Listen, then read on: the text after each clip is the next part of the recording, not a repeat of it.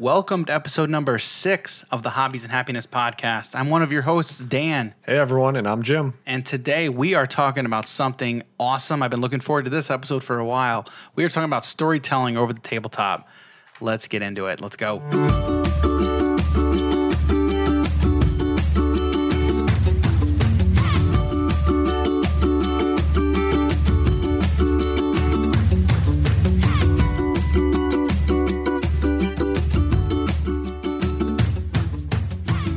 What's going on?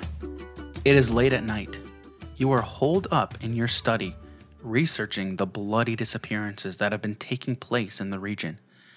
A few hours into your research, you hear the sound of strange chanting coming from your parlor down the hall. At the same time, you hear dirt churning as if something were digging beneath the floor.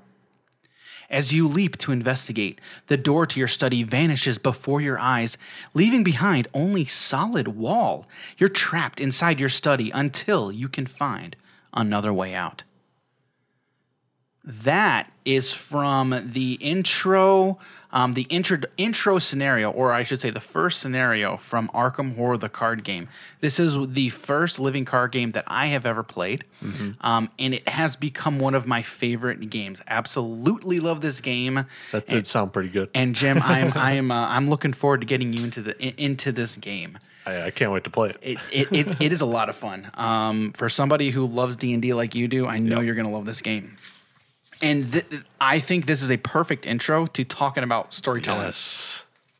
So, storytelling, and we've kind of had conversations like this before, but storytelling is so important when it comes to gaming in general, but even more so, I think, when we're talking about tabletop gaming. Jim, you agree, right? Yeah, pretty much. It like really draws your attention to things because otherwise it's just like, oh, I'm rolling dice or I'm playing these cards and they don't really mean anything. But if I can imagine what's going on with these things. And not even me imagine. Yeah. Like in my thinking, like if the designer of the game or a writer or whomever does the work initially to push you into this world, it makes it easier for you to get immersed in it, right? Yeah. So one thing I have written down, and I will stand by this, storytelling is one of the most important aspects in all of gaming. Would you agree with that, Jim? Yeah, I'd say so. All right. So basically going right off of that, what is storytelling? I think we all instinctively know kind of what storytelling is, but like with all things, I do think it's important that we first define our terms. So, Jim, what is, in your mind, what is storytelling? It's, in simplest terms, it's the process of telling a story. Right, and like I mentioned, like instinctively, we all know what storytelling really is, right? So one other thing that I kind of wrote as well, storytelling can also be thought of or defined kind of as the concept or technique of unfolding or furthering a specific narrative. Right? Yeah. Narrative and storytelling kind of go hand in hand. Narrative essentially kind of means what type of story you're trying to tell and like where you're guiding or where you're wanting your reader, or in terms that we're talking about here, your gamer, right? Mm-hmm. Where you want them to go, right? So I did a little bit of looking into this just because I was honestly curious, and I kind of had a thought, and I kind of wanted to see if I could find this. But there's some historians and archaeologists believe that rock art, may have served as as storytelling for many ancient cultures, which makes sense, right? Like when you stop and think about it. And honestly, when I was looking into this, I kind of immediately thought about rock art because obviously never partook in these ancient cultures, right? But one honestly... Isn't chalk on the sidewalk the same thing? Yeah. And you know what? My kids did a lot of chalk art last year when the pandemic was in full swing. Just bought a bunch of chalk so they could just go outside and, make all this art. Right. But one thing in thinking about rock art, have you played Kingdom Hearts? Oh yeah. Okay, so in the first one when Sora goes into the cave and he sees this art that him and Kyrie did when they were kids. Yeah, with the star fruit. Yes, there you go. Spoilers. The star fruit. Yeah. It's only been out for like 15, 20 years. Yeah. One of my favorite franchises, though, honestly, in all of gaming. If you know me, you would make sense because Disney. Yep. Right? Yep. But yeah, like I kind of thought about that too. Like it makes sense, right? And I mean, even in that aspect, even in that specific, I mean, we're already talking about a story, right? Kingdom Hearts. Yep. But that specific point in the narrative, in that story, you have two children, Sora and Kairi, making this art, right? Yep. And I remember in that point, I mean, it was one of the very beginning parts of the first game when Sora goes into that cave. He remembers of when they were kids and making that, right? And he's picturing, right? He's picturing it in his mind, and he's looking at that picture of Kairi, right? And he's basically thinking to himself, "Oh man, she's awesome. I love this girl." And like it's all coming to him, and like it's what is he doing? He's telling himself a story, right? Because that's what he was doing when he was making the art, right? So I mean, art is storytelling, right? I mean, instinctively, if you think about it, it makes sense. It makes total sense. A picture's worth 1,000 words, correct? Right? And what are we doing? What is this entire podcast? We're talking, right? Yeah. And we're talking about a form of art, right? So it all makes sense, and I think it comes full circle at some point. So, like I said, it is so simple and easy to understand. We just talked about this game where there's two children. I have two kids, and they love to tell stories. Their name is not Sora and Kairi. No. No, in fact, my daughter today. It'd be a lot cooler if it was. If any of you out there are future parents, or you are wanting to have kids, think about the names Sora and Kairi. Those are some pretty cool Donald's names. And Goofy. Or Riku. For sure, Riku. Or Mickey. Yeah, there you go. Or Minnie, Princess Minnie. Oh, man. Oh, dude, now I'm already starting to go off on a tangent on Kingdom Hearts now. Man, I could talk about that one for a while. Dude, anybody could. Understanding that story is... Oh my god! Oh, dude, I'm so upset about Kingdom Hearts though, because I think I was in 8th grade when the second one came out, and then I'm now 27, but it came out like 2-3 years ago. You mean 3? Yeah, 3. Kingdom Hearts 3. Yeah. So from 8th grade, which is 13, 14 roughly. Dude, and then it was 15 years in the making for me, man. Oh my god. I was waiting 15 years for that game. I was so upset about that. Why? Because it was bad? It was so bad? No, I didn't even play it. I didn't even play the third one because they were like, here's here's what is it, like 356th or whatever the number is. 358 over 2 days. Yeah, that's word, and then they came out with 2 different Chain of Memories. They came out with a bunch of these Chain of Memories and RE Chain of Memories. And I'm just like, come on, give me 3 already. Yep. And that's what we were waiting for like literally for forever. That's all we were waiting for was just give me 3, please. Yeah. And we finally got it, and plenty of people were let down. But okay, as a giant aside there. That's a different story. Yeah. No, but what I was basically saying was, storytelling is so easy and simple to understand that children tell stories all of the time. Yep. My kids love to tell stories. A lot of them don't make sense, and a lot of them start with "Once upon a time." You got a story for us right now? Do I have a story? So I think my daughter's story tonight was once upon a time there was a princess, and then she had a baby. And she took the baby out, and then the princess and the baby went swimming. And I'm like, wait a minute, a baby is swimming? All right. Babies are great swimmers, apparently. Babies are great swimmers. Like in real life. So they're swimming, and then she came and whispered to my wife something, and then went away, and then came out and said, and then all of a sudden there were a bunch of spiders, and I'm freaking out because I hate spiders.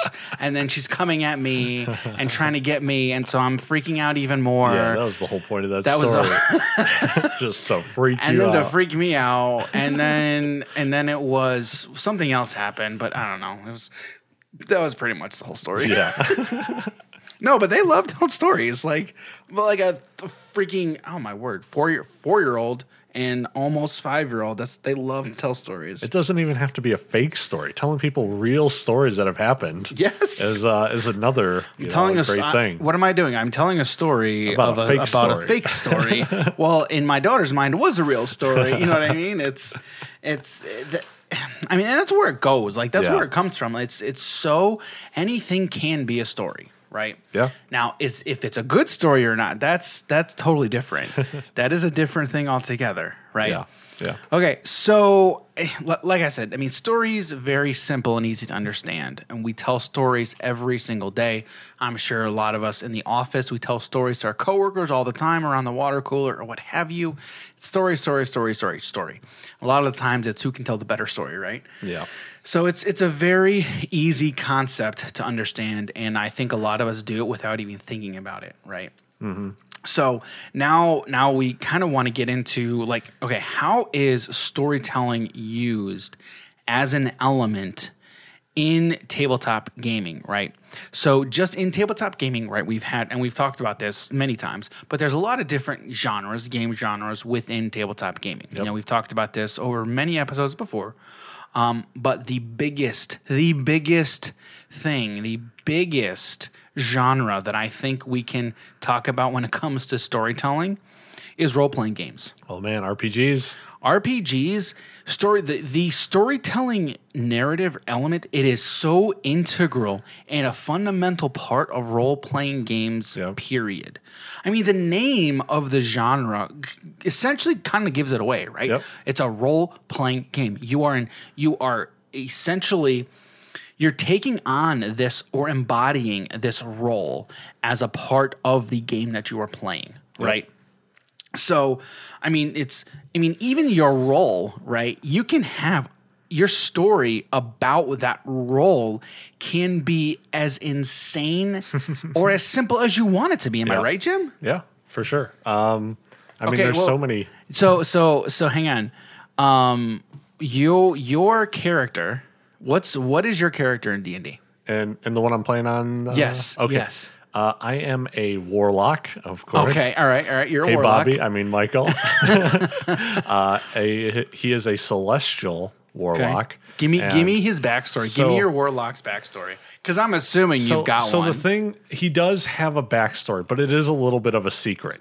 All right, and the off chance that the people are listening, but I'll give you an idea. Give me what you can. Okay, give me what you can. He's from a different area. Like, not of this world. And he has no memory of it at all. So as we progress through the campaign, new memories will become unlocking. And who knows where he really has come from. But he was a doctor, or he was a school nurse for a bunch of wizards, in case they got hurt in gym class or something like that. So... And that's actually who I'm partnered up with in our campaign. One of the players was a student at this school, and I got fired because so my character got fired from the school because I wasn't working enough. So quick thing. I always told them that I had to take a break for 30 minutes. I'm on break. I fix up a few people. I'm now on break. Okay. Why that's kind of great is because if you know anything about warlocks, they don't cast as many spells as wizards or clerics or sorcerers. Right. So they're able to cast a bunch of spells. But for warlock, you only get like 2 to 4 spell slots every short rest. And for that, you need to take a 30-minute break. So I cast my healing spells to heal up people, and I'm like, hold on, I can't keep doing this. I need to take a break. So they're just like, you're not keeping up with the workload. So my character got, Your character got booted. Yeah, my character got fired because they're just like, you're not an actual healer, even though I am. That's funny. Yeah. So about that backstory, I mean, did you come up with that? I worked with the DM a bit. Okay. So a lot of the things that I don't know, I actually don't know. You really don't know. So he was telling me, he's like, do you want to know anything about the past? And you're like, no. No, it's way cooler if I don't. That is cool. Because not only does my character not know, I You don't personally know. have no clue. That's awesome. So he gave me a little bit of an idea about, where I came from and Right. when I got the amnesia and Right. But the whole thing of me becoming a nurse at a school and Right. I got fired, that was all me. That's funny. I love that part. But that is a perfect example, Yeah. like, of how storytelling is such an integral part of role playing games. Yeah. It's crazy, like the stuff that you can come up with, dude. It's seriously, it is only bound by one's imagination. Yeah, it's limited by what you can come up It's crazy. with. It is so cool. And especially for D&D, like if you bring up something cool and your DM will most likely be like, yeah, let's do that. Let's bring that into our game somehow. Okay. That's awesome. So, like, another thing about role-playing games, like D&D, right? Like, the whole game is built on furthering your version of the story. Because, I mean, there's a lot of different campaigns. Like, I know we talked about with Michael, he brought up The Curse of Strahd. Yep. Right? So that's an example of, like, a campaign that, like, it's a book, right? Yeah. It's a book that you can buy and then you can go through with your group. And then, like, the newest one, I think, or came out recently, was Icewind Dale, I believe. Yes, as its whole book specifically for that, yeah. And then they came out with something that's like a lot more simplified. It's just like stories. It could be like one session, 2 or 3, maybe a few sessions here and there. And it's like candlelit journeys, something along those lines. And that one was the latest one. Okay. But again, that one's more like one shot, or like maybe you do it for 2 weeks. But yeah, other than that, it is Icewind Dale. Right. Okay. So, but like even those like campaigns or books that you buy, you go through it, and it's every person or group, I should say, like each group has their version of how that story goes. Yep. Right? Yep. So yeah, I mean, it really is how you have this kind of skeleton of a story. Yep. Right. And then as you progress through it, you're putting your imagination into it. You're putting your twist on it. When you have a game that has at its core, at its heart, is storytelling, like that is the game, is storytelling. There's really no telling where one game or another is going to go. Yeah, it can be completely different. And that is so cool to me. Like, it is so cool that out of the box, essentially, right, quote unquote, is you have so many different stories or ways that you can basically enjoy an experience. And it all boils down to storytelling and making your story. One term that I absolutely honestly despise, I do not like it at all because it makes no sense. But have you ever heard the term your truth? Your truth. Yes, your truth. Okay. Yeah. That's your truth, Dan. It's one of the things that I absolutely hate because it makes literally no sense. Truth is truth. It's all about perspective is what the your truth thing comes down to. Correct. But when it comes down to truth and fact, there is no my facts and your facts. Yeah. Truth is truth, right? Fact is fact. But from the standpoint of like telling a story, I think it makes a little bit of sense in that vein, right? Because it's essentially the same. It kind of boils down to the same thing because it really is. It's perspective, right? And we have a story. The story from my character's perspective is completely different from the story from your character's perspective. So that's why I think that term applies beautifully to a game that's all about telling stories. So at its heart. Yeah, so kind of like when me and Michael were having that discussion, we'll call it a discussion. It was a about discussion. the barbarian. Yeah, sure. And Right. and whatnot. So like for him, he was like, barbarian doesn't do a lot of damage. I'm like, what are you talking about? Right. I've had multiple barbarians carrying the team Right. because they were just able to pump out the most damage or enough of it to where Right. they were just doing the best. Right. So that's my truth. And for him, he could have just not seen any good barbarians. So But what he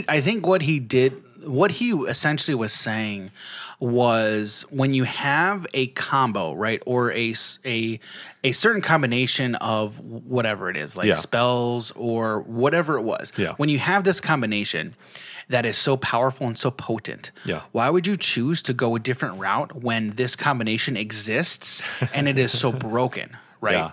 And like I because get the game's not about winning. right. Like I feel like a game that's all about storytelling. Yeah. You're not playing this game just to break it or to win. Yeah. I mean, again, for coming from someone who's never played, who has yet to play D&D or a tabletop role playing game, like to me, the appeal for these types of games to me is not about winning, right, or even besting the campaign. It's just about having fun and telling a story or listening to a story and hearing it from a lot of different characters' perspectives. Yeah. So like I understood what he was saying and it makes sense. Like just instinctively, like I get it. But in this conversation, it's really when we're talking about story and storytelling, that's where the appeal to these types of games, to role-playing games, is all about, is telling these different stories and hearing about, what's the DM like going to come up with? Yeah, and the other thing about it is, so you can have these crazy broken strategies for making a character, but in the Dungeon Master Guide, which is one of the core books, right, like one of the first things it tells you is the DM makes the rules, right, and that like these books are guidelines, right. So kind of like Pirates of the Caribbean. Yeah. Exactly. I think we talked about that last week. And I'm always going to bring that up. And so you can have this crazy broken thing, but if your DM's like, yeah, no, that's not how it's working today or for this campaign, well, then you had your whole heart set on this exact thing. Right. It's like, well, now what? Are you going to now quit the campaign? Right. Or, well, how about you just stop making ridiculously broken things or whatever? Or whatever it is, right? Right, which, again, coming from someone who's never played, right, these kinds of games, I think like that's the fun of it. Like you have these restrictions, and it's like, all right, well, how can I make this fun? Yeah, like how can I really get my character into it? Like, is your character going to whine and complain? Then you go for it, right? Yeah. Like like totally not live it out, but like get into that role. Yeah, right. That is so appealing and cool to me. Yeah. I think it's really cool. And the thing about it is, and like every time we talk about this, I'm like, dude, I freaking get into this, man. We're gonna play, dude. So you also think about, right? Let's say Star Wars, right? Let's bring up Star Wars: A New Hope. Okay, I just watched Rogue One again the other day. That one's so good. The ending to that, I'm like staring at the screen when Vader just destroys everybody. I'm like, the first time I saw that, I'm like jumping. I'm like, get him, Vader. But we know what happens. Oh yeah, you know what happens, right? So you think about A New Hope, and let's talk about when Luke and Han, they go to get the droids, and this is, I believe, before Obi-Wan Kenobi fights Darth Vader. Okay. Yeah. Right. And so you think about the journey that they had there. If they were completely broken, they wouldn't have a problem killing all the stormtroopers. Yeah, they wouldn't be afraid to jump across with... Luke would not be Luke. Exactly. Luke would not be the Jedi. Yeah. Like at that point, it's like, well... you got to go through. You got to go through the journey. And when Han's talking to the guy on the intercom after, like, right before he blasts, he's like, "Hi, how are you?" And like, that's a nat one. That's a nat one on talking to someone. he just did a terrible role, you know. That's awesome. Like, sure, he's good at talking to people, but then it's just like, oh, not always. Oops. And then the whole thing of go get him, you know. So some really bad stuff happens, and that's what really. Joey, we're about to have company. Yeah, exactly. Right before they go into the garbage chute. Yeah, the garbage chute. Yeah. Oh man, we can talk about Star Wars forever. So yeah, you think about how great that movie was and the crazy things that happened to them. But if you make a broken character, you know, like sure, you're going to have things that you're good at, right? And then you're going to stay away from the things you're bad at. Yeah. And hopefully the other people can pick that up. Right. But when you do make a non-perfect character for whatever thing it is, the journey and the stories that you come to are ridiculously funny. Right. Exactly like the incidences in that movie. Yeah, it's you're making memories basically, you know, just like it is in real life. You know, it's like, oops. Yeah, how many of you have a friend or someone in your life that said just like something stupid at a specific moment that you will never forget? I mean, I've probably done that like 20 times at least. I feel like we all have been there, and like the people just don't forget it, but they love what happened, right? You know, right? And like I said, again, that's the appeal to these kinds of games for me. Yeah, you know, that's what appeals to me about, you know, RPGs in general. I think is really cool. Yep. One thing that I also remember, so I think, again, remember, anytime we talk about role-playing games, and I'm saying it, is from the perspective of a non-player, right? Someone who knows about RPGs, tabletop RPGs, but still has yet to play, okay? Yeah. So I think, when I think about tabletop RPGs like D&D, I liken them to the old Choose Your Own Adventure style books. Yeah. When I was a kid, I remember the Scholastic day would come, and we'd have all these all these books, and we'd go look at all the books. Some of my favorite books to always look at. Oh yeah, okay, cool. I don't know if they have like specific days, right? But I know Scholastic is still around, and they still do it. I mean, my wife is a big reader; she loves reading. Yeah.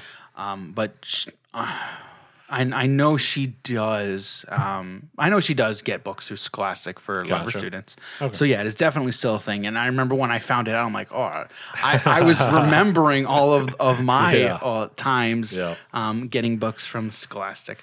But anyway, the types of books that I remember, the old Choose Your Adventure books. So it was you're reading through a story, right? And basically, you are becoming a part of this adventure, right? Mm-hmm. You are choosing how your adventure goes and how it ends. So as you're reading through it, I'm sure many of you remember these kinds of books. And I'm sure they're still around too. But basically, it's as you're going through, you're reading through these books, your protagonist, your character comes upon a choice. Yep. And then it normally would go, okay, what are you going to do? Are you going to choose option A, B, or C?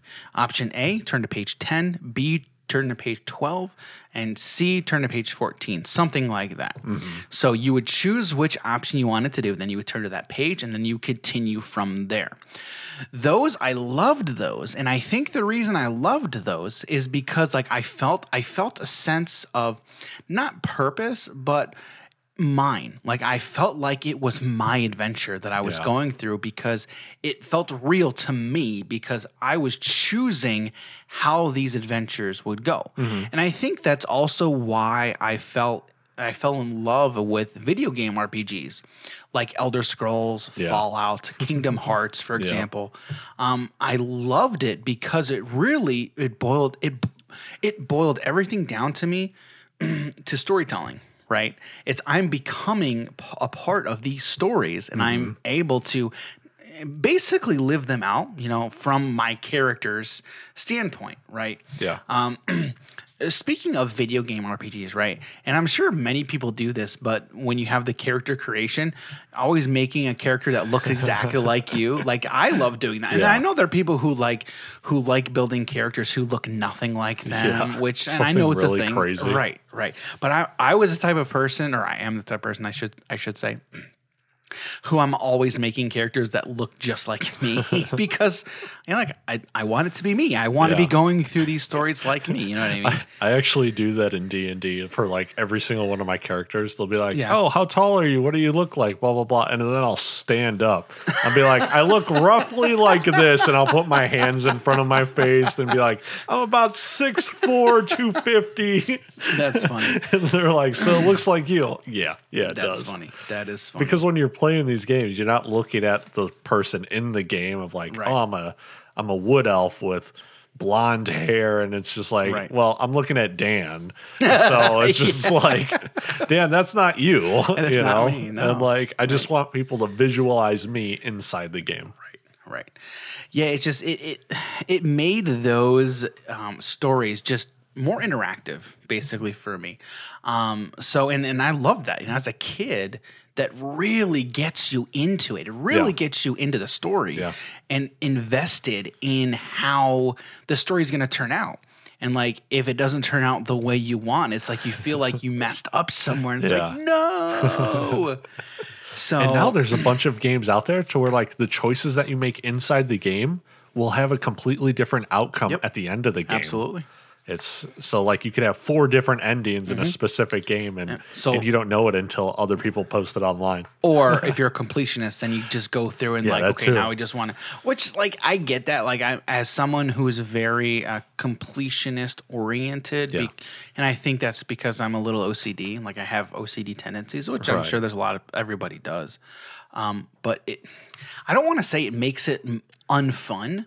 Because there's still parts that, I never want to make something not fun. Yeah. Right. And I sometimes I think my OCD tendencies tend to make things unfun for me, as opposed to like it's not fun from a design standpoint. Like it could be like it's my fault versus the designer's fault or the developer's fault. You know what I mean? Right. I'd rather it be the developer's fault than my fault. Like if it's a bad game, then it's a bad game. I don't want it to be a bad game because I'm making it a bad game. Yeah. You know what I mean? Yeah. Which, I mean, that happens, from time to time. So there's one thing I want to add to this. For the last bunch of years, I'll say like 10 years that I've been playing online games, so MMOs, I haven't paid attention to the story at all. Right. And it was a bad habit that I picked up of like always muting every single game I play. Oh yeah. And always skipping through cutscenes, not paying attention to any of it. I just wanted the combat and the theory crafting of building the character. Right. But I recently played a game called Outriders, I think it is. It's like a Halo first-person shooter game, and you can build your character up. There's like a lot of different things. Okay. But this is the first game that I've paid attention to the story in a super long time, and I kind of missed it. Like paying attention to the story in some games, like it changes the game up completely for you. Right. Like you're looking at it in a different light from what you would normally be doing. Right. And I got into a bad habit of never paying attention to it. Paid attention to one. I was like, I love this. So I'm going to have to replay some more games. Which, I feel like that's easy to do with MMOs specifically. Oh, yeah. It really is, because why do a lot of people play MMOs? For the community mostly, or I feel like the dungeons, raids. I feel like not a lot of people play MMOs because of the stories that the MMO is telling. Although, so WoW is pretty much the biggest MMO. Right. World of Warcraft. Right. Yes. But I think Final Fantasy 14, which is a newer one that came out, I guess, like semi-new, and it is more story driven, like every single Final Fantasy game. I was say it's Final Fantasy. It's Final Fantasy. Right. And so many people talk about how good the story is. And normally for me, I'm like, I'm playing an MMO. I don't care about the story. But now after going through that and talking more about the storytelling factors in games, I'm like, I think I'm going to play it and pay attention to what's going on. So it can be, who knows, it might be my new favorite game. Oh, and you know what? Some of those stories are terrible too. Oh, yeah. Yeah, like not, some people, like not everyone is great. Right, and some of these people who make some of these games, they don't tell good stories or engaging stories. Yeah. You know, and that is definitely a critique of games that some people play, and they're like, dude, I just don't feel engaged with this story, and it totally detracts from the game. Yep. And if you guys know about our Banshee Queen or War Chief for the Horde, Sylvanas, you'll know that she kind of got ripped off from a good story.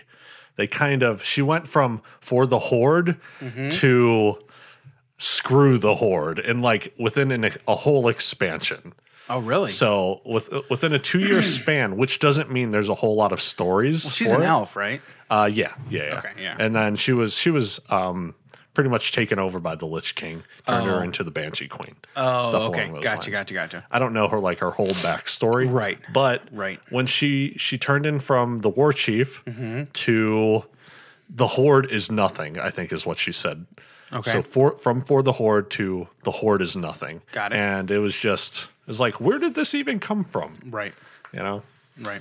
Now, Jim, I believe in talking about what were we talking about? RPGs. Here we go. Yeah, RPGs. Role playing games. You know, I opened the episode with a little bit of story from Arkham Horror. I believe you kind of had a little bit of a story that you wanted to tell about, kind of like a paragraph that you had come up about D&D. Yeah, I just wanted to bring you guys essentially what your day one could be inside the game. So let's hear it. I'm excited. Let's go. I want to hear this. You wake up in a forest. It's cold. There's fog crawling over the ground. The forest is really dense. You see 3 other people around you, all with a very surprised face. And they're wearing different clothes from different eras. You're wearing from what you grew up in. They're wearing stuff from around 500 years ago. You look all confused. You start to talk to one another. You realize you're all not from this place. You start to hear some loud chatter coming through the forest. You can see that a tavern in the middle of this place with torches. You can see people dancing on the inside. As you open the squeaky door, everyone stops and stares at you. You can see ogres, witches, goblins, kobolds, and one human bartender. He's just cleaning a glass. Everyone stops and stares at you. What do you do? Boy. All right. That could be an intro. All right. That's kind of cool. What would I do? I don't know what I'd do. What would you want to do, Dan? I'd probably go up to the bartender and be like, so how about them bears? And be like, no, oh really, my. those bears over there. You see 3 bears in the corner. They're all eating soup. Eating soup? Yes. What? What kind of bears are these? I don't know. A papa bear, a mama bear, and a baby bear. Where's Goldilocks? That's kind of cool. That's interesting. Don't worry, I won't be using that. So you don't got to prepare for that stuff. So, I mean, from all of that, I think for those of you who like me, who have not played D&D or another role-playing game, tabletop RPG, I think hopefully you can get a sense from this discussion of really how important storytelling is to these games. Yep. It's really, really important. So we have role-playing games, right? And then there's everything else. Pretty much, yeah. Yeah, I mean, when we were sitting down to think about this, it's really role-playing games and story. Like, there's nothing like it. Yeah. There's really not. I mean, story is very important, like to all these types of games for sure. But nothing like it is when it comes to role-playing games. Yeah, RPGs. it's a completely different thing. You are totally living or making the story and, just being around it as it's made. And all these other ones tend to already have a story to them. Right. But it also kind of sometimes doesn't even play into the game pretty much at all. Right. But and like I said, like story is why you're playing these RPGs. Story is why you're playing this role-playing game. And it's really, again, talking about story as an element of the game. Role-playing games is what every other type of game wishes it could be, basically. Yeah. Like really, like they are really working at how can we use this element? How can we use this storytelling element and really make it a part of our game? Yep. Right. Most of the time it's through the artwork on the cards that you're playing or through the pieces or the board games. Right. Know? Right. Because like Jim said, a picture's worth 1,000 words. Yes. And really, and again, art really is how a lot of those words come across. Yep. And in a lot of these games, for sure. I mean, art, we talk about magic all the time, and I know art is a big thing that we look at, and we like to, what a lot of people like to, ooh and ah at. Yep. And there's a lot of artists like, I don't know, are you a fan of Seb McKinnon's? Oh, yeah. You love Seb McKinnon has some really fantastic art. I saw the Shocklands, right? And as soon as I saw the Rakdos one, I knew who made that artwork. Oh, yeah. Yeah. As soon as I saw it, I knew it was him. And that's a whole other discussion. But artists, visual artists, and even audio, like composers, right? Yeah. Every Musicians. artist. Yeah, musicians. There we go. That's what I'm looking for. Thank you. Yeah. Like everyone has their specific, I don't want to say taste, but it's what makes their art It's like theirs. a signature. And when it's visual, like Seb McKinnon, you see a piece of Seb McKinnon art and you know it's Seb McKinnon. Yeah. I'm a big fan of movie compositions. What is the word I'm looking for? Movie produced? Soundtracks. There we go. Oh, soundtracks. Soundtracks. I grew up on classical music, basically. I don't remember really when I started listening to soundtracks, but I just started getting into listening to movie soundtracks because a lot of this music that a lot of these composers make for these movies is phenomenal. Like Thomas Newman is a fantastic composer. Yeah. Anytime I hear Thomas Newman, I can tell that that's Thomas Newman. Love his music. Hans Zimmer is one of my favorite composers of all time. He's right up there with John Williams. But if I ever hear Hans Zimmer, I know it's Hans Zimmer. I can pinpoint a lot of these different composers because I know their style. Like I hear it and I know who it belongs to. Basically, doesn't matter who's playing it. I know who that composer is. Yeah. It's that signature style. That's very particular with artists in general, right? Mm-hmm. Excuse me. So I don't know how we got off on that tangent, but talking about magic, I guess. So we said there's everything else when it comes to storytelling that's not role playing games.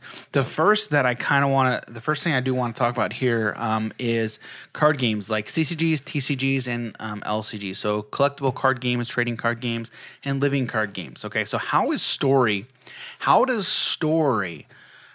fall into a lot of these types of games? Well, the first thing that I note here, that we note, is most of these card games already have an existing IP or intellectual property that they are building from. Okay, for the biggest one, and I'm actually listening to another podcast today where Pokemon is like the highest grossing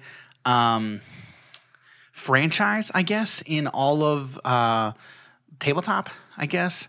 I'd have to find out like what the actual stat was, but basically, I guess I'm not surprised. But honestly. it wasn't even just Tabletop. It was like the biggest, the highest grossing, like not product, but groups of products. Okay. It's even higher than Star Wars. Yeah. Which makes sense to me. And my reasoning, the way I was thinking about it, was Pokemon originated from Japan. Yeah. Right. In Japan, 96. Huge. The Japanese market is so much bigger than the U.S. market. Pokemon has taken over the world twice. Yep. Yeah, Back when it like first came out. Yep. And in the States, it came out in 99, so pretty much roughly around that point. Yep. And also, I want to say about 5 years ago when Pokemon Go, Yep. when that came out, oh my goodness. Yep. I'm sure everyone played Pokemon Go. Well, and then I kind of want to talk about this later, but Logan Paul, not that long ago, I don't know, what did he do? Did he just, he was bust buying, open first edition box? Yeah, Is that pretty what it much. was? He was buying it and just like showing off all the cards, and that caused the secondary market to just skyrocket. Yeah, and for those of you who don't know, Logan Paul is an insanely popular, basically social media presence. Yeah, YouTuber, whatever. Personality. Boxer. Yeah. Dude. What, we shouldn't talk about his boxing career? You mean his brother? Well, that one They're too. not really. They both box. Dude. Yeah, they He just beat that UFC guy, dude. Okay, the UFC guy who was retired and he's like fat and out of shape. Dan, I'm just memeing, Dan. I'm memeing you. Like, those are the kind of people who are like, dude, it's clear all you're just doing this for is the money. Yeah, that's all they're doing it for, or something like that. That's all you're doing this for is the money. You're not any good. Like, I'm sorry, you're not any good. If you think you're good, then actually, if you're boxing, how about you box an actual boxer, a boxer who is boxing right now, and not somebody who's not been doing it for a while. Yeah, put him up against the Gypsy King. I want to see that fight. That dude's like 6'9". Huge. I want to see him box Floyd Money Mayweather. He's I think he's going to. Though. Is he? I think he's. Dude, he will knock him out. Floyd's like Floyd 140 will knock pounds, him out. dude. Floyd Money Mayweather will knock that boy out. I don't think so, because that's not really what Floyd does. He's a defensive fighter. That's true. This is true. So I don't think he would knock him out. He would make him just become ridiculously exhausted, because Jake's pretty big. So he would just be like, all right, let's go 12 rounds. Oh, yeah, you're not going to make it 12 rounds. You're going to get tired in the fourth one. He's going to just start picking you apart. And 5, 6, 7. By the time we're at 8, he's. Mind you, I know nothing about boxing. I know a lot. I know nothing about boxing. The only thing that I know is this little punk needs to keep his mouth shut. That's all I know. But I do know that is part of it. I know that. I know Floyd it's part was doing of the same thing. Oh, he was. He was, and it's part of what they do. I get it. I know. Yeah. I know it's a thing, but you know. Oh, let's talk about Conor. Let's talk about all that trash talk Conor does. Conor McGregor. Conor, oh, dude, that guy. All right, let's not talk about fighting stuff. All right, I could talk about that for a while. I did not know you could talk about that for a while. That's crazy. Story time. Yeah. I'm a huge fan of that stuff. Oh, that's good. That is good to know. So anyway, we're talking about Pokemon. Oh yeah, I'm a huge fan of Pokemon too, Dan. I go from Pokemon to My Little Pony to all the way up to UFC and boxing. I got a wide variety of tastes. That's crazy. Anyway, so Pokemon's huge. And the so in you know regards, about the Pokemon Hitmonchan? Yeah, Hitmonchan. He's the boxer one. Yeah. I want to see him fight Jake Paul. What's the other one? What's the other Pokemon? Is it Hitmonlee? Yeah. Hitmonlee and Hitmonchan? Yeah. The ones for kicking. Hitmonlee's for Hitmonlee's for kicking. There we go. And then there's the top from Generation 2 called Hitmontop. Oh, really? He does more like capoeira or capoeira, something along those lines. And then he just spins on his head and does kicks too. And then you got Machamp. Yeah, Machamp, who's Goro. Yeah, Goro. There you go. From Mortal Kombat. Yeah, from Mortal Kombat.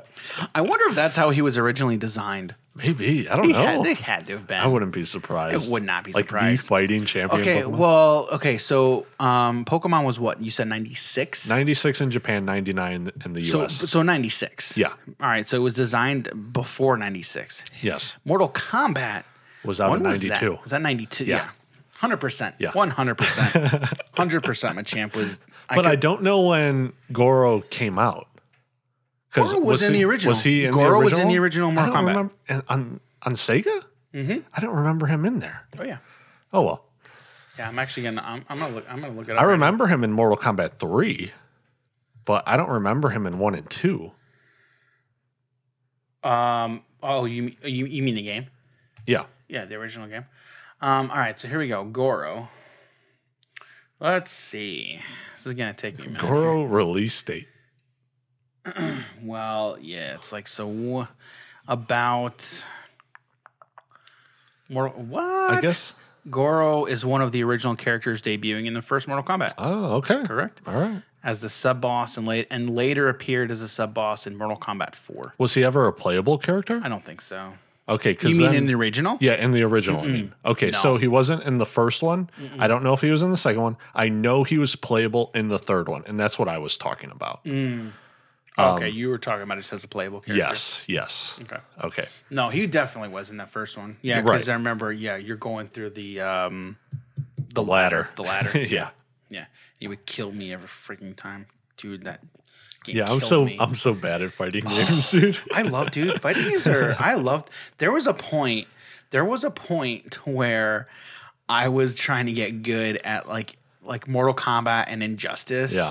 Like those games, like I was trying to get good at those. They were fun. I mean, they are fun. The fighting game They're I wanted to be hard. good at was Smash. I wanted to be good at Smash. That takes it to like a whole different level. It does. I don't know how we got into talking about Machamp. this. That's how we got there, Dan. Machamp. So there are some other card games that have these IPs that they're essentially built around. So like Pokemon, and as you can tell, I mean Pokemon's huge. If you're not into Pokemon, that's fine. But Someone you know is someone into you know Pokemon. probably is. So Even if Magic, they lie to you. yes. So Magic is another one. Okay, so Magic, however, it was one that when it was first introduced, it was a new IP. Magic was a new IP when it was first introduced. I mean, obviously, like anything when it was first introduced was a new IP. Right. But the card for Pokemon, the card game, I believe the card game came later. I don't remember. I can't remember. But from I'd have to actually do some research on this, but I'm pretty sure I believe that there already was basically a mythos and lore kind of already built around the game. I believe. Correct me if I'm like if you know, let me know. Definitely let us know. I think the Game Boy game was first. That's what I think too. Yeah, I'm pretty sure the Game Boy game was That's where I was like kind of first. confusing. I'm like, what's the cards first? I'm fairly certain the pretty game sure the was game was first, first, then yeah. the anime, and then I'll say the card game. Yeah, I'm pretty sure that's how it was. But for Magic, there was nothing. When Richard Garfield designed the game, it was nothing. There was nothing that he designed it around. Yep. But now Magic is so huge that the lore has, for some people, it's taken over the game. Like the lore, like it's its own thing, kind of. Yep. Like I mean, obviously, it's still a big part of the game. One of the things that when a lot of people first start playing Magic, you hear how this is described a lot of the times when you're first playing. You're a wizard, and you're casting all these spells. Like, dude, that's not why I'm playing. That's not why I play the game, right? But that is how a lot of people describe it as like when you're playing Magic head to head against somebody. They call you a planeswalker. Right, you're a planeswalker, and you're summoning all these creatures. You're casting all these spells. Which really confused me when I started playing because there are cards that are just like destroy planeswalker. I'm like, so I win? Like, because you're a planeswalker, right? He's like, no, that's not how that works. But I'm like, but you're a planeswalker, right? He's like, yes. Yeah. Well, then why should I not win? This card literally says destroy target destroy target planeswalker. Why can I destroy? You're a planeswalker. Judge, I need a judge. He's cheating me. No, but it says destroy target planeswalker. Jim's a planeswalker, so I'm targeting Jim. Why can I not? Yeah. Does not a lightning bolt come down from the sky? You know. Why you got to bring up lightning bolt? Yeah. Yeah, Jim likes his lightning bolts. Yeah, I do. So anyway, that's how it's described a lot of the time as you're a planeswalker and you're casting all these spells. It's way cooler than that. It is. It's a lot cooler than that. So for some people, they're like, no, it's really not, guys. The ultimate bad guy. Oh man. Nicole Bolas. Nicole Bolas. And now that's part of the lore that I can get into. Yeah, for sure. But so what I was kind of getting into here is for Magic. Like, there's so much lore now that has been created over the years that, like, it's not necessarily taken over the game, but it really, really has become a part of the game, right? Yeah. Now, there are a lot of people, and I think Jim and I are one of these people who I don't play Magic for the lore. There definitely are people who play Magic for the maybe not necessarily for the lore, but they really get heavily invested in the lore. Like cosplayers, for example, and even those who cosplay, some of them I would imagine don't really get as invested into the lore as some other people. They just like making costumes, right, for these different games. And that's fine. But like Jim and I, for example, like we play Magic because it's a card game and it's fun to play. And we like the thoughts that go into these lines of plays and it's strategic. That's kind of why we play. We really don't care much for the lore. I also think in comparison to other card games, it's a lot more slow and methodical than the other ones. So definitely. And for me, being more of a strategic thinker, like that appeals to me more. That appeals to me more than anything about this game. Now that's not to say I don't care at all about the lore. I think it's interesting and I think it's cool. Like we both love Nico Bolas and like that whole storyline is very cool. Like we really love that storyline. War of the Spark. Oh man! Even if you guys don't play, go look up the War of the Spark. Magic the Gathering. Yeah. So I feel like Magic is a perfect example. What's the word I'm looking for? Like a use case scenario, right? Of a game where there's so much storytelling and lore that goes into it, right? That a lot of people think about and care about. And then there's basically everything else about the game, like the gameplay, the mechanics, and then everything else but the story. There's all these different parts to the game that you can really get yourself invested in. There's the story, there's the lore, there's the game. It's everything. It's two different aspects, but they merge with the art that's on the cards. 100%. They bring it into what it is. Right. And so I think that's a perfect example of everything coming together to merge these different groups of people, for example, over like a card, right? Just one card. I mean, for example, we talked about one of my favorite commanders now, Koma. Koma the Cosmos Serpent. We talked about it last week, right? One of my favorite cards ever now, right? Comes from Norse mythology, right? Basically modeled after the world serpent.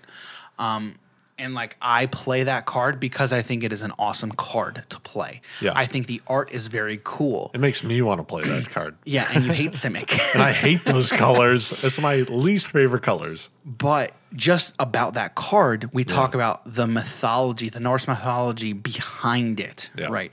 It appeals to so many more people now because you have the game, the story behind it, the mechanics about what the card actually does. There's so many things that go into it. There's two stories behind this card. The card itself inside Magic and the card that it's representative of in Norse mythology. Right. Okay, so the next one I wanted to mention was Hearthstone. Jim talked about World of Warcraft. Yes. WoW. Hearthstone is a Blizzard IP. WoW was made by Blizzard. So Hearthstone is in that same intellectual property. So Hearthstone is another one where you have all of this. World of Warcraft has been around for years before Hearthstone even came out. I think it was 2003 or 2004. One of those two. It's been a while now. It's been a while since Hearthstone came out. That one came out. But when it came out, there was still all of this lore that was already built up behind the game that game was able to then draw from for cards, right? Or for ways to play through that game with those different campaigns. Which was cool. So WoW even actually had its own TCG, like physical card game. It did, before Hearthstone. It did. And I remember that. If you ever see some of the cards, you'll be like, oh, I've seen this artwork in Hearthstone. Like they just take it over. Did they really use the same artwork? Yes. Oh, wow. Some of the artworks cool. you'll see like, oh, I've seen this one before. You go look up the card and it's just like a zoomed in version on something more specific inside of an artwork. That's and cool. sometimes it's on the exact same card. So like Polymorph. I think Polymorph and they're both the exact same picture. Okay. And then the last thing I want to talk about, we're talking about card games here, but living card games, okay? Yeah. There's a couple that, again, a lot of these living card games, they already have IPs that they're building off of. And again, IP stands for intellectual property. So living card games like Marvel Champions, the entire Marvel universe, they have at their disposal. Maybe not necessarily at their disposal, but what they're able to draw from. Licensing, they have to get into what they're able to use. But they have a lot of things that they can access. Yep. Lord of the Rings, one of my favorite universes. Absolutely love this game now. Arkham Horror. For those of you who don't know, that was the what I originally read from to kick this episode off, which I'm going to read another one here, just to get you a sense of what it is. But Arkham Horror was built around H.P. Lovecraft and the Cthulhu horror mythos. There's a lot that's already there that the designers were able to pull from, right, to use as storytelling elements. Game of Thrones is another living card game that they have all those books that they can use. Legend of the Five Rings, which again I'm not super familiar with, but I know Jim's played. Maybe you played it or I've familiar dabbled. with it. I'm not the biggest fan in terms of like the mechanics for some of this stuff, but it's not bad. Right. And so most, if not all of these living card games, basically what you're doing is it's like these role-playing games where you're progressing through a narrative, right? Yep. So just like these RPGs, so storytelling is a fundamental part of these games. So that being said, I do want to read, this is again from the first campaign, basically, from Arkham Horror, the card game. All right, so this is spoilers. Yes, I haven't played this yet. Yes, this is All right, spoilers. let's continue. So again, this is like the second agenda. Still this first storyline, which I will read this one, but I won't go further than this. Okay. All right. So this is entitled "Rise of the Ghouls." Okay. So from that first story, we successfully made it out of our study. All right. So we were able to navigate our way out of the study. All right. So here we go. Rise of the Ghouls. The floor beneath you is giving way, and you see a vast network of tunnels twisting into the darkness below. Shapes and silhouettes of strange creatures move swiftly through the tunnels, trying to find a way up. You probably don't want to be here when they do. The barrier. A glowing barrier blocks the path to your parlor. As you move toward it, intense heat forces you to back away. Picking up a handful of dirt, you toss it at the barrier and watch in horror as the dirt incinerates.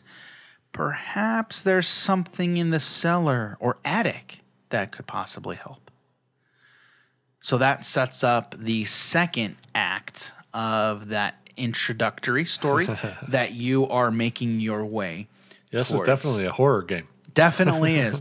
And my goodness. Or suspenseful. It is. It's super suspenseful. Yeah. Like as I'm playing it, like I love every single part about this game, about Arkham Horror. I've got these cards. Why haven't we played it I yet, have Dan? a deck that I've built specifically to take on this story. Yeah. It's so very cool. All right, so we talked about card games, and then the last thing I kind of want to talk about in regards to storytelling in these different genres is just board games in general. All right, so there's 3 different games that I kind of just want to mention here, okay? So the first one, and we've talked about this before, but Monopoly, okay?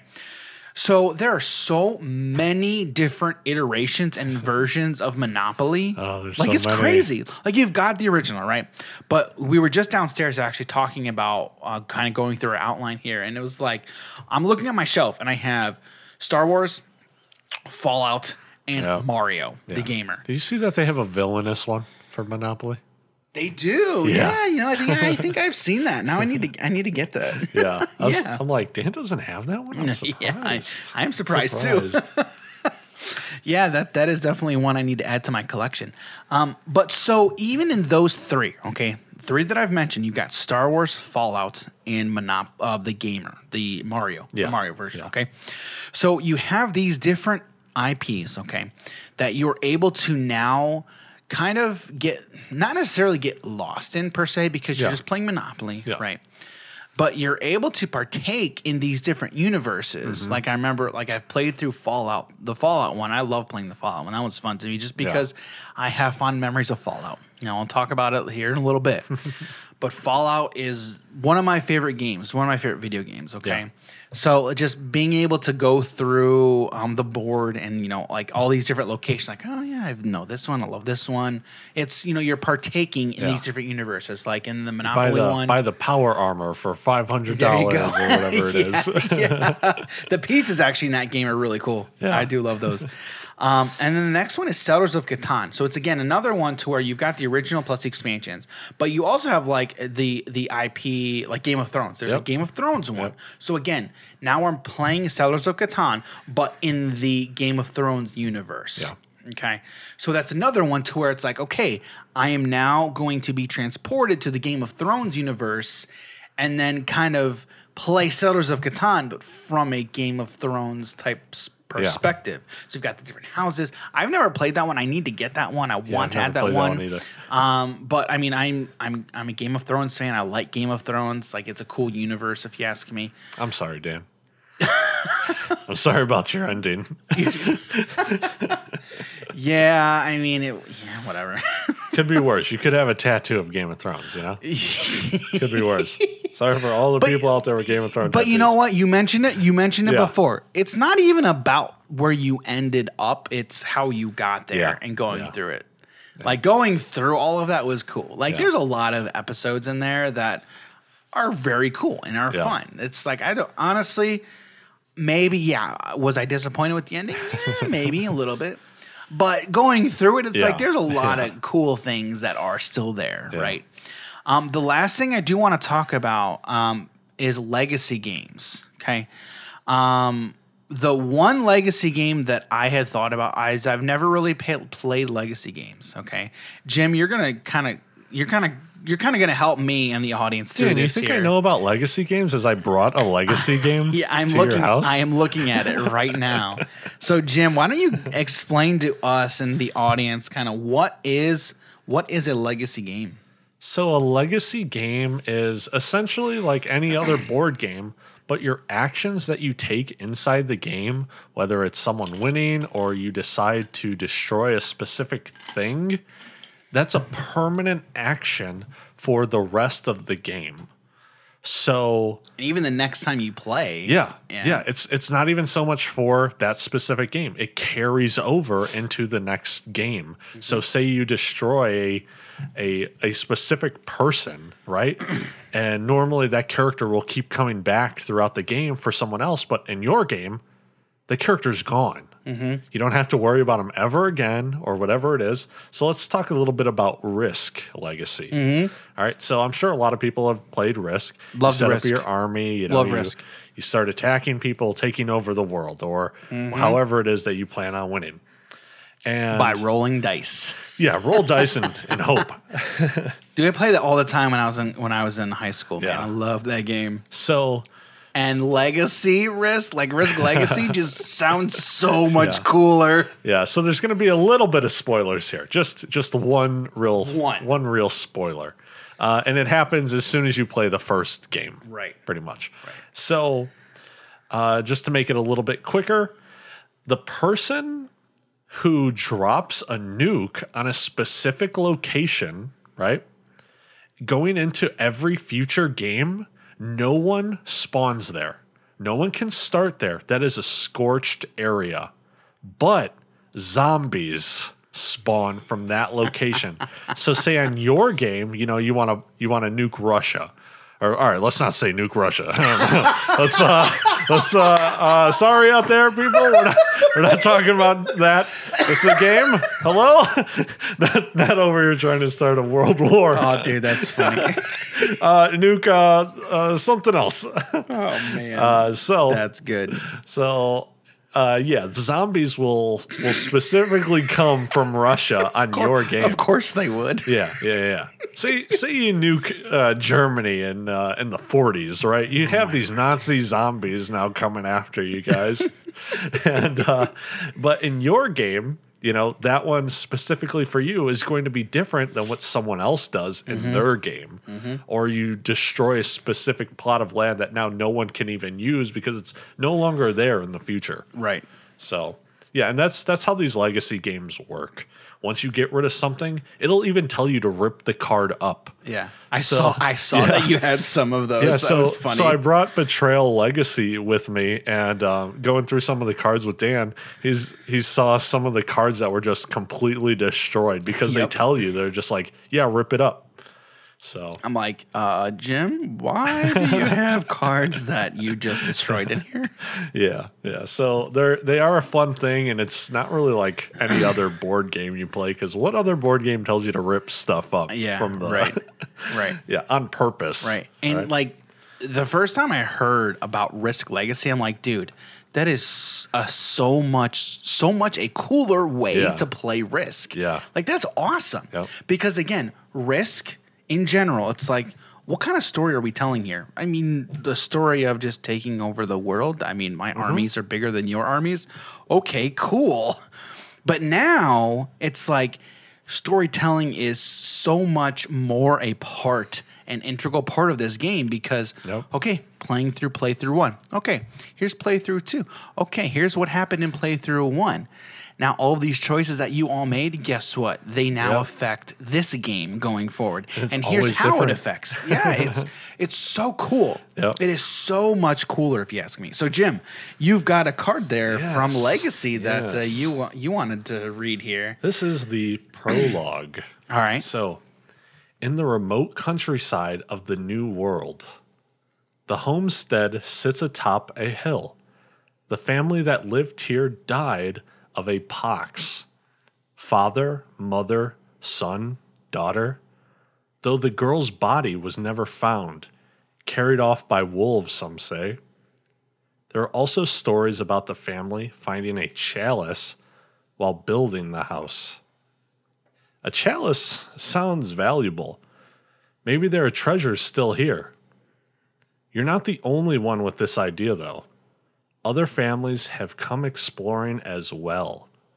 You all claim that you're here to honor the dead, but as you crowd together upstairs, the wary glances make it plain. No one is fooled. Then you proceed to start the game inside the house, exploring the rooms, finding items, events, or the omen. All right. What game was that from again, Jim? Betrayal Legacy. So it's pretty much Betrayal at House on the Hill or at Baldur's Gate, but the Legacy version. Legacy version. Right. Yeah, Legacy games just sound so much more fun. Yeah. They sound so much cooler. All right. So I know we've talked already a lot just about how storytelling is used as an element in a lot of these different games. But now we want to talk about why we think it's important. Okay. We've mentioned this. Jim and I, we've talked about this. Yeah. And we really think and believe that storytelling is so crucial and such an important element in these games, just in games in general. But where we're focused really on just enjoying these experiences and sharing them with our friends and family over the table, right? Yeah. Over the tabletop. Yep. We want to see them, used and applied in these types of games, right? So, we kind of want to go through some things of why we think it's important in the tabletop space. Okay, so the first thing that we have written down here is storytelling helps immerse you in the game itself or the game world. Okay, so we just got done talking about Risk. Okay, and Risk Legacy. Okay, at its core, at its heart, Risk is an army building game. Right, all you're doing is you have an army. And you have the board in front of you, and the board is literally just a map of the entire world. Okay? It can also be pretty political, too. Yeah. But like in the base game of Risk, right? I mean, remember when I was in high school playing Risk, it was just a map of the United States, or the entire world, excuse me, the entire world. And then you're going through, country to country, continent to continent, and taking over, these spaces on the board, and then trying to, build up your army. Okay, that's it. That's all it is. Okay. Now, you take that as a base, okay? How can you build off of that, right? So from the legacy standpoint of, okay, well, now we're going to go from game to game. Now we're going to start building and crafting this story, right? This narrative element of, okay, so here's game one. Now here's what happens at the end of game one, okay? You know, whatever happens, and then now you go into game two. Whoever the ruler was. Oh, right. It's just you have this now, you are now crafting a story. Yeah. As a player, I am so much more invested now in this legacy version of I want to come back and play through the next one just to see now what happens. Yeah, and it just sounds like you want to play a campaign in D&D. That is not false. That is definitely not incorrect. Is that your truth or my truth? That's a good one. Excuse me. But really, like storytelling, it makes you want to get into these games, right? If you just have the gameplay, I am much more apt and willing to jump into a game to where I want to know what's going to happen next versus I just want to play this game. Yeah. You know what I mean? Yeah. Like I would much rather, I don't know what's going to happen here. I want to go in and find out. Yeah. Maybe like the gameplay, the mechanics weren't that fun, but I want to know what happens in the story. Yeah. It's just like reading a book. Like, I mean, my wife loves reading books, and she reads. I feel like she reads a new book every few days, and it's always she's like, I'm like, honey, come to bed. And she's like, I just keep 4 pages. I want to know what happens here. It's the same type of thing, right? It's you want to know. I want to know what is going to happen in this story.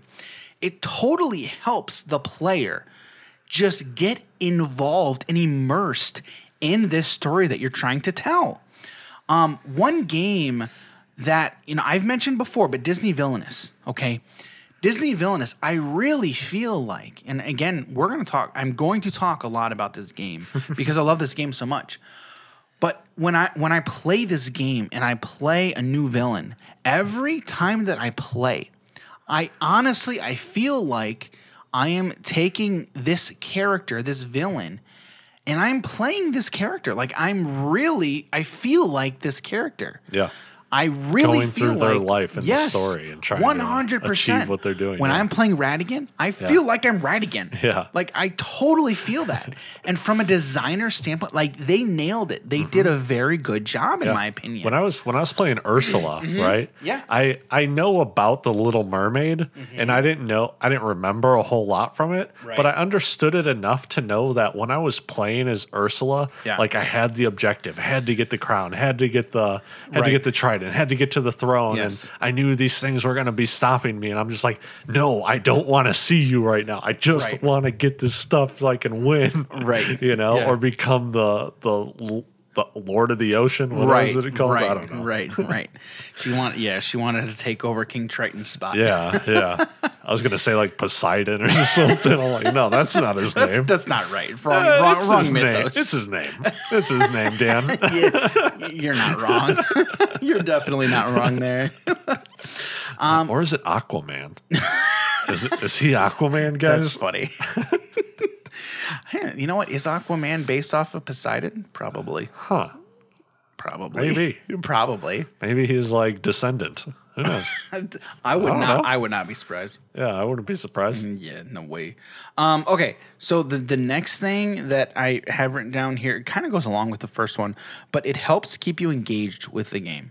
So it helps in your immersion, but also it does help keep you engaged. Because again, if I have a storyline that I'm going through or playing through, I'm going to pay more attention to something where there is a storyline happening and I want to know what happens versus, oh, dude, I'm just playing this game, right? Yeah. Here's another army I'm going to take over. Yep. Like Warhammer, like is a game. Well, actually, Total War, Warhammer. Yeah. Okay, so I like playing the Total War games on PC, but they have a Warhammer version. They're like, I think they're coming out with Warhammer 3. Yeah, they are. Actually, but I have Warhammer 2.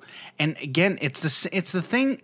It's if you're not familiar with Total War, you're playing these large scale battles with your armies, and you're basically you're taking part in these large scale battles, and It's then an RTS, if you know what those are. no, not really. No, it is not considered an RTS. Oh, it's not. Okay. No. Total I was War assuming it is was. not a real time strategy game. Okay. No, I mean Total War is closer to like a 4X style game than RTS. RTS is like StarCraft. Right. StarCraft, Age of Empires, that's I just more so meaning like controlling your army and going to specific places. I know you're not like more so really building the resources, I don't think. yeah, don't I know. mean I've it never played kind of is. There are elements I guess in that game that can be considered RTS. Okay. But I think as a whole it's very much so not an RTS. But I can see that there are RTS elements. And RTS for those of you that don't know is stands for real time strategy games or real time strategy. Real time strategy. So, and for me, my first introduction to those types of games was Age of Empires. Those games were freaking awesome. Dude, I was playing Age of Empire 2 not too long ago. Yeah. I think like last week. Actually, one of my high school buddies, he played it all the time when when we were in high school. And it was on Steam. Yeah. Like it had just come to Steam not that long ago at the time. Yeah. And so I told him, I'm like, dude, did you know that it's on Steam? He's like, what is Steam?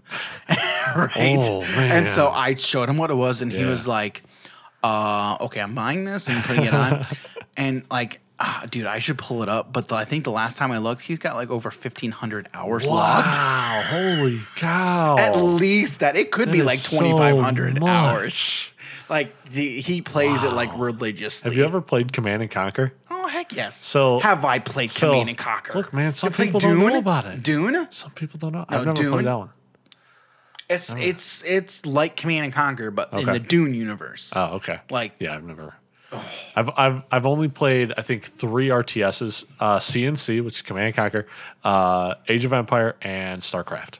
Those are the only ones I've played. I mean, that's like the big 3. Yeah, it's like the Holy Trinity, pretty right? much. Yes. So I haven't played Command and Conquer in like over 10 years, we'll say 15 years. It's been a while. And my dad was the one who introduced me to it. Started back on the PlayStation 1 and then went over to PC. He hasn't played it in forever. And when I told him, I'm like, hey, yo, I have it. He's like, I'm coming over. He stayed up, or he was at our house till about like 3 o'clock in the morning. I went to sleep, and he's just like, hey, I'm going. That's now. I'm awesome. Like, oh, man. When was this? This was probably about a month ago. Oh, my word. So, yeah, it's been That's so long since hilarious. he's played. And I had to give him some tips on stuff to do. He's like, "Oh, I completely forgot about that of like That is deploying funny. units and whatnot." That's funny. So, yeah, it was a blast playing that. That's funny. Okay. So, we've talked about how storytelling helps keep you immersed in the game, engaged with the game. Yeah. But I think the big thing that good storytelling does in these games, it helps you escape reality. Escaping reality is why a lot of people, consume different types of entertainment. It's why people consume different types of content. Or consume anything to escape reality. Correct. Yeah, it Which totally can be a is. problem sometimes. Yeah, there definitely, yes. It definitely can be a problem. Yeah. Right. Let's just face it. Reality sucks sometimes. Sometimes, Dan. Every fe- day. Every day. I feel like especially if you talk to the younger generation and like kids. I mean, I remember when I was in high school and even in college, there were a lot of times where it felt like the world was, coming to an end almost. So I feel like that statement is more rings true with the younger generation, with younger kids. Yeah. I mean, definitely it rings. I feel like it rings true with everyone, from time to time. Excuse me. And like we said, I'm never going to be one to suggest that you need to always escape reality, because that is not being that's not being responsible. You're doing yourself a disservice. Yes, you are. But we all, I think it would be disingenuous to say that we don't understand and we don't get it. I've been there. Well, right, and it is a thing. And I mean, even you watch sports. Yeah. There's a lot of some people watch sports just to take a break and relax and just watch a sports game. Yep. Right. Now, however, today in our culture today, it is seeming like it's increasingly difficult to escape reality, because there are either by design or by accident that our entertainment is becoming fused or infused with reality and current events. Now,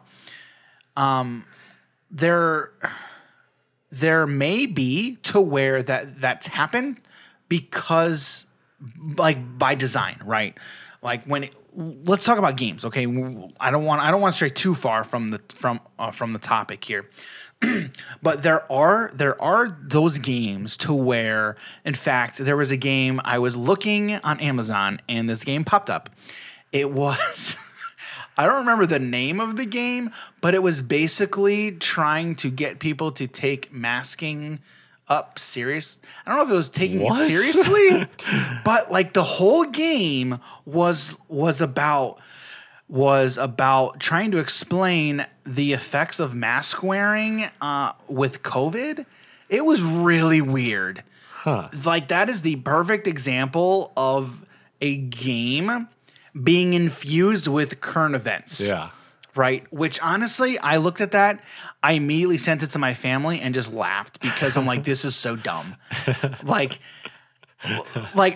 to me, that's dumb. Like, it's happening in real life. I'm like, I thought it was dumb. I thought it was dumb. Understand or don't want to believe it or whatever your reason is. Whatever your point of view is, that's fine. Like, that's your view, your point of view. That's fine. Like, you do you. But I just thought that for a game, I'm like, really? I mean, you talk about Monopoly. What was that original idea? To talk about how capitalism is bad.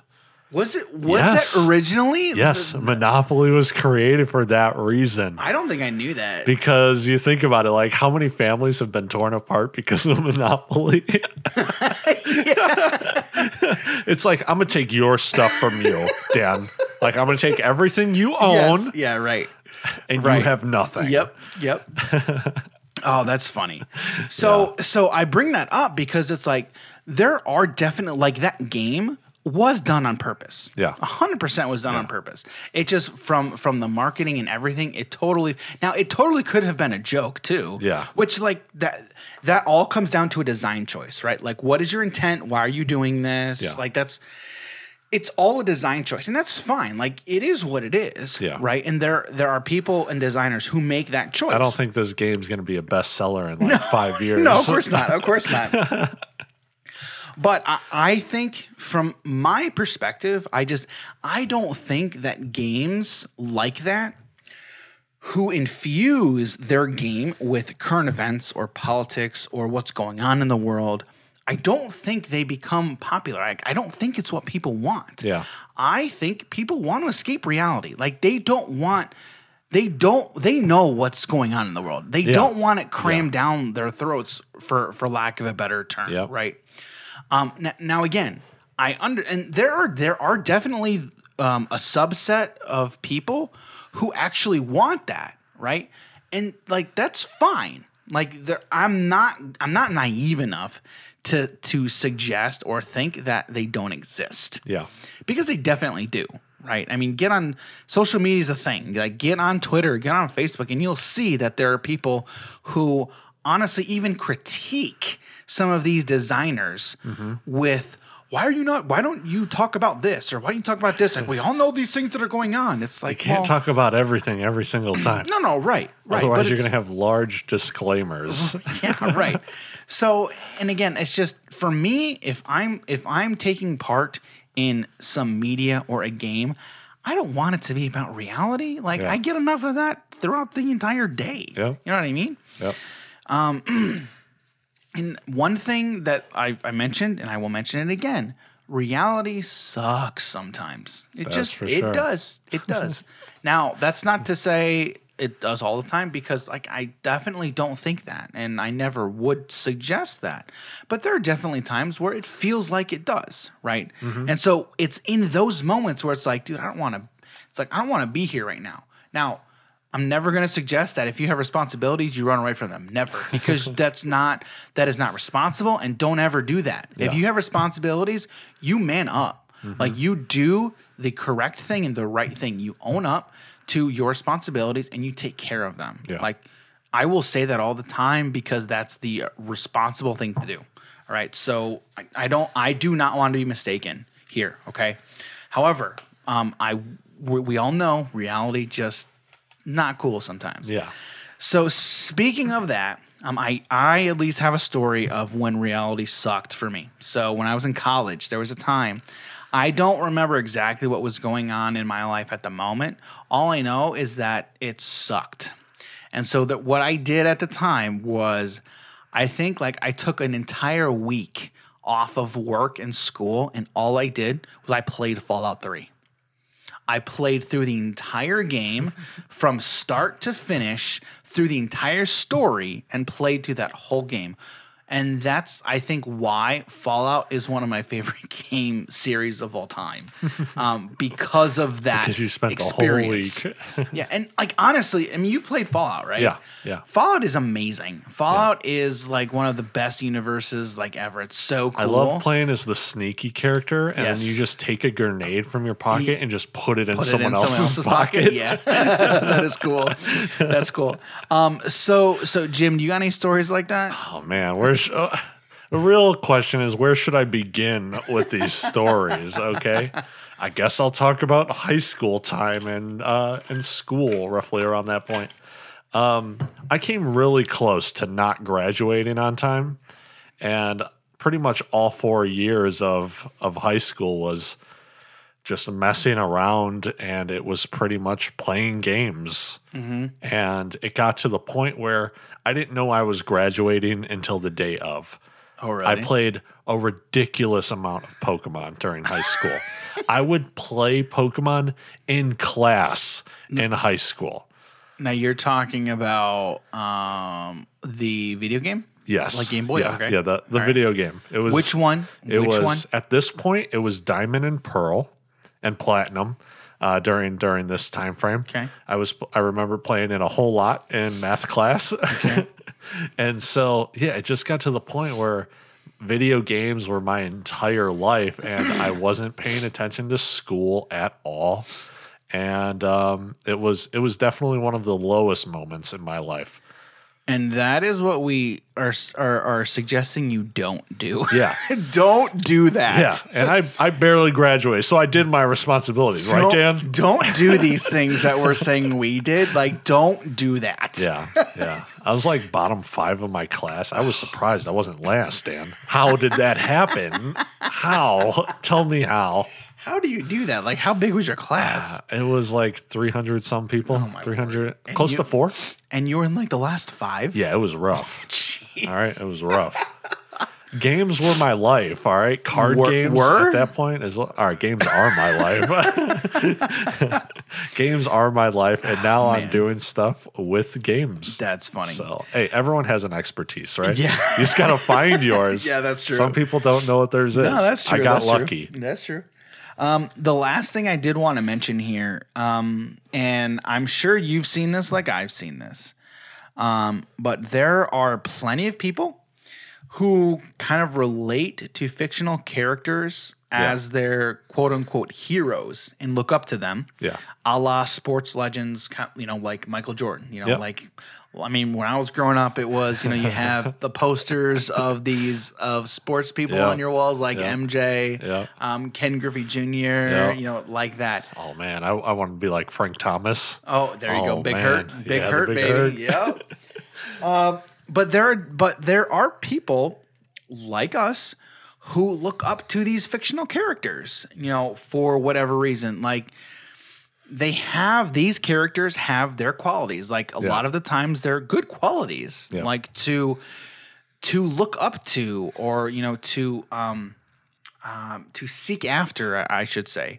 And that's, it's not a bad thing. I mean, it's the same thing when it comes to looking up to these sports characters. It's like they're good at this thing that I want to do, or there's this virtue that they have that I'm working towards. And in the Christian faith, it's the same thing. Like with Jesus, it's got a picture of Jesus on my wall. I'm working towards being like Christ. It's the same type of concept. Yeah. Okay. And I mean, that happens for like everything, whether it's you're into music. What musicians do you like? I want to start copying their work. Totally. And pretty much everyone who plays basketball, it was always like, I want to be like Mike. I want to be like Kobe. Even if you say you want to be like Kobe, you're being like Mike, because he would copy everything. I don't know if you know that, Not Dan. everything. Dan, he took like everything. What do you mean he took everything? MJ said it himself. He's like, he'd probably beat me in a 1v1 because he steals all my stuff. He didn't steal it. I mean, like he learned a lot of his things from him. Yeah. He stole it from him. That's what he said. Quote from Michael Jordan. Changed my mind. In what? In his documentary. What, the one that from last year? Yeah. And throughout the years, he's talked about this. Do you're talking to like a Kobe freak, right? All right, well then you should know, Dan, about these interviews. I'm going to send them to you. I've seen these interviews. I know what you're talking about. Do you, Dan? Yes, I know what you're talking about. And let's not talk about LeBron. Let's not talk about LeBron. Yeah. Like, seriously, like, I don't want to talk about that guy. Let's talk about some Dr. J. Dr. J was awesome. Dr. J was awesome. Woo! Dr. J was legit. Yeah. But yeah, so I remember growing up hanging out with my cousins, and they'd have a little basketball hoop on the back of their door, and like they'd call out who they were supposed to be. I was always Kobe. So for me, it was like they would always choose MJ or Pippen, and I'll just be like, all right, I'll be Dennis Rodman. That's legit. Which honestly, he was a ridiculously good defensive player, and I guess like knowing who I am now, I definitely prefer a bit more defense. Dennis Rodman is the best rebounder in the history of the game. Best rebounder in the history of the game. Good. Period. End of story. It does not even come close. Through that documentary, when he was talking about the work that he would do on his rebounds, ridiculous. Yep. He would see where the ball's coming from, and then kind of see how it's going to hit the rim, and then know where to go, because then he knows how it's going to bounce from that rim. It's crazy. I don't even think he learned physics a normal way. I don't even know. He could have. By experience. Like, he learned it by experience. Just learning how it works. Learn on OTJ training, man. On the job. Yeah, Dennis Rodman, one of the best players. Go check out that documentary. Teams. Yeah, I don't even know what the name of the documentary is now. Why is it escaping me? Just look up Michael Jordan documentary. Oh, my word. It was The Last Dance. There you go. That's it. That's it. The Last Dance. That was a fantastic documentary. Anyway. Okay. Okay. Do you have anything else to add there, Jim, about kind of storytelling in games and why we think it's important? I don't believe so. I think we kind of hit everything. We hit so many things on the head tonight. Dude, I know, and it's honestly, we could sit here and talk for another hour. We could. Most likely. We could, just about storytelling in games. Yeah. Talking about random games. I mean, storytelling is just such an important element in all of these things. And I mean, reading these cards, in some of our favorite games here, it's just like, that's why we get into these games. And like the way that we're both reading it, it's like, you can tell, like I could tell you were getting into it. And I'm assuming you could tell that I was kind of getting into mine a little bit as well. But like, it makes it so much easier. Dan, we forgot to talk about something on the Magic cards. The flavor text. Yeah, the flavor text. The flavor text is huge. It is. So many people base decks off of flavor text. It was funny when I first started getting into the game, right? Yeah. I watch all these YouTube videos. And I don't even remember what video I was watching, but somebody, like they were playing a Commander game. And this guy, every time he played a card, he made sure to read the flavor text. Yeah. Because that was all he did. He was like, the flavor text is where it's at. You got to read the flavor text. And honestly, what is the flavor text doing? Wasn't that on Commander Versus or something? No. It was one of Becca Scott's videos. I can't remember. I can't remember the name of the channel anymore. So, but anyway. so what the flavor text would be. So you have the normal artwork of the card, the cost on how much it is, the effect of what it does, and then underneath it will say something specific about the artwork or the person who's in the artwork or something about a different card. There can be a lot of things about the flavor text. Right. So. Right. There's a lot that it could be, and of course, can we bring up Yargle? Let's talk about Yargle. I'm trying to actually bring up Coma. And let's bring up Yargle, Dan. I will if my laptop would actually. So I kind of know the lightning bolt one. So back in '93, Christopher Rush made the artwork for Lightning Bolt, and talking about how a mage would go to the mountains and cast or bring down lightning. Okay. Later, all right. So later in the years, they reprinted Lightning Bolt with a new artwork. And inside the flavor, they talked about how the myth of the red mage coming back and calling forth down the lightning, something roughly along those lines. So going back to the original card and how it hasn't been reprinted since this card. It's kind of a cool little flavor text. All right, so Yargle is a legendary creature, a frog spirit. So the name of the card is Yargle, Glutton of Urborg. Okay, it costs 4 and a black. Okay, it's a 9/3. All right, it has nothing. Okay, that's all it is. It doesn't do a single pure flavor effect. text. Pure flavor. So actually, I looked up Coma, and Coma has 0 flavor text because all the rules text, it can't fit any flavor on it. No flavor on it. All right. All right, so for Yargle, here we go. All right.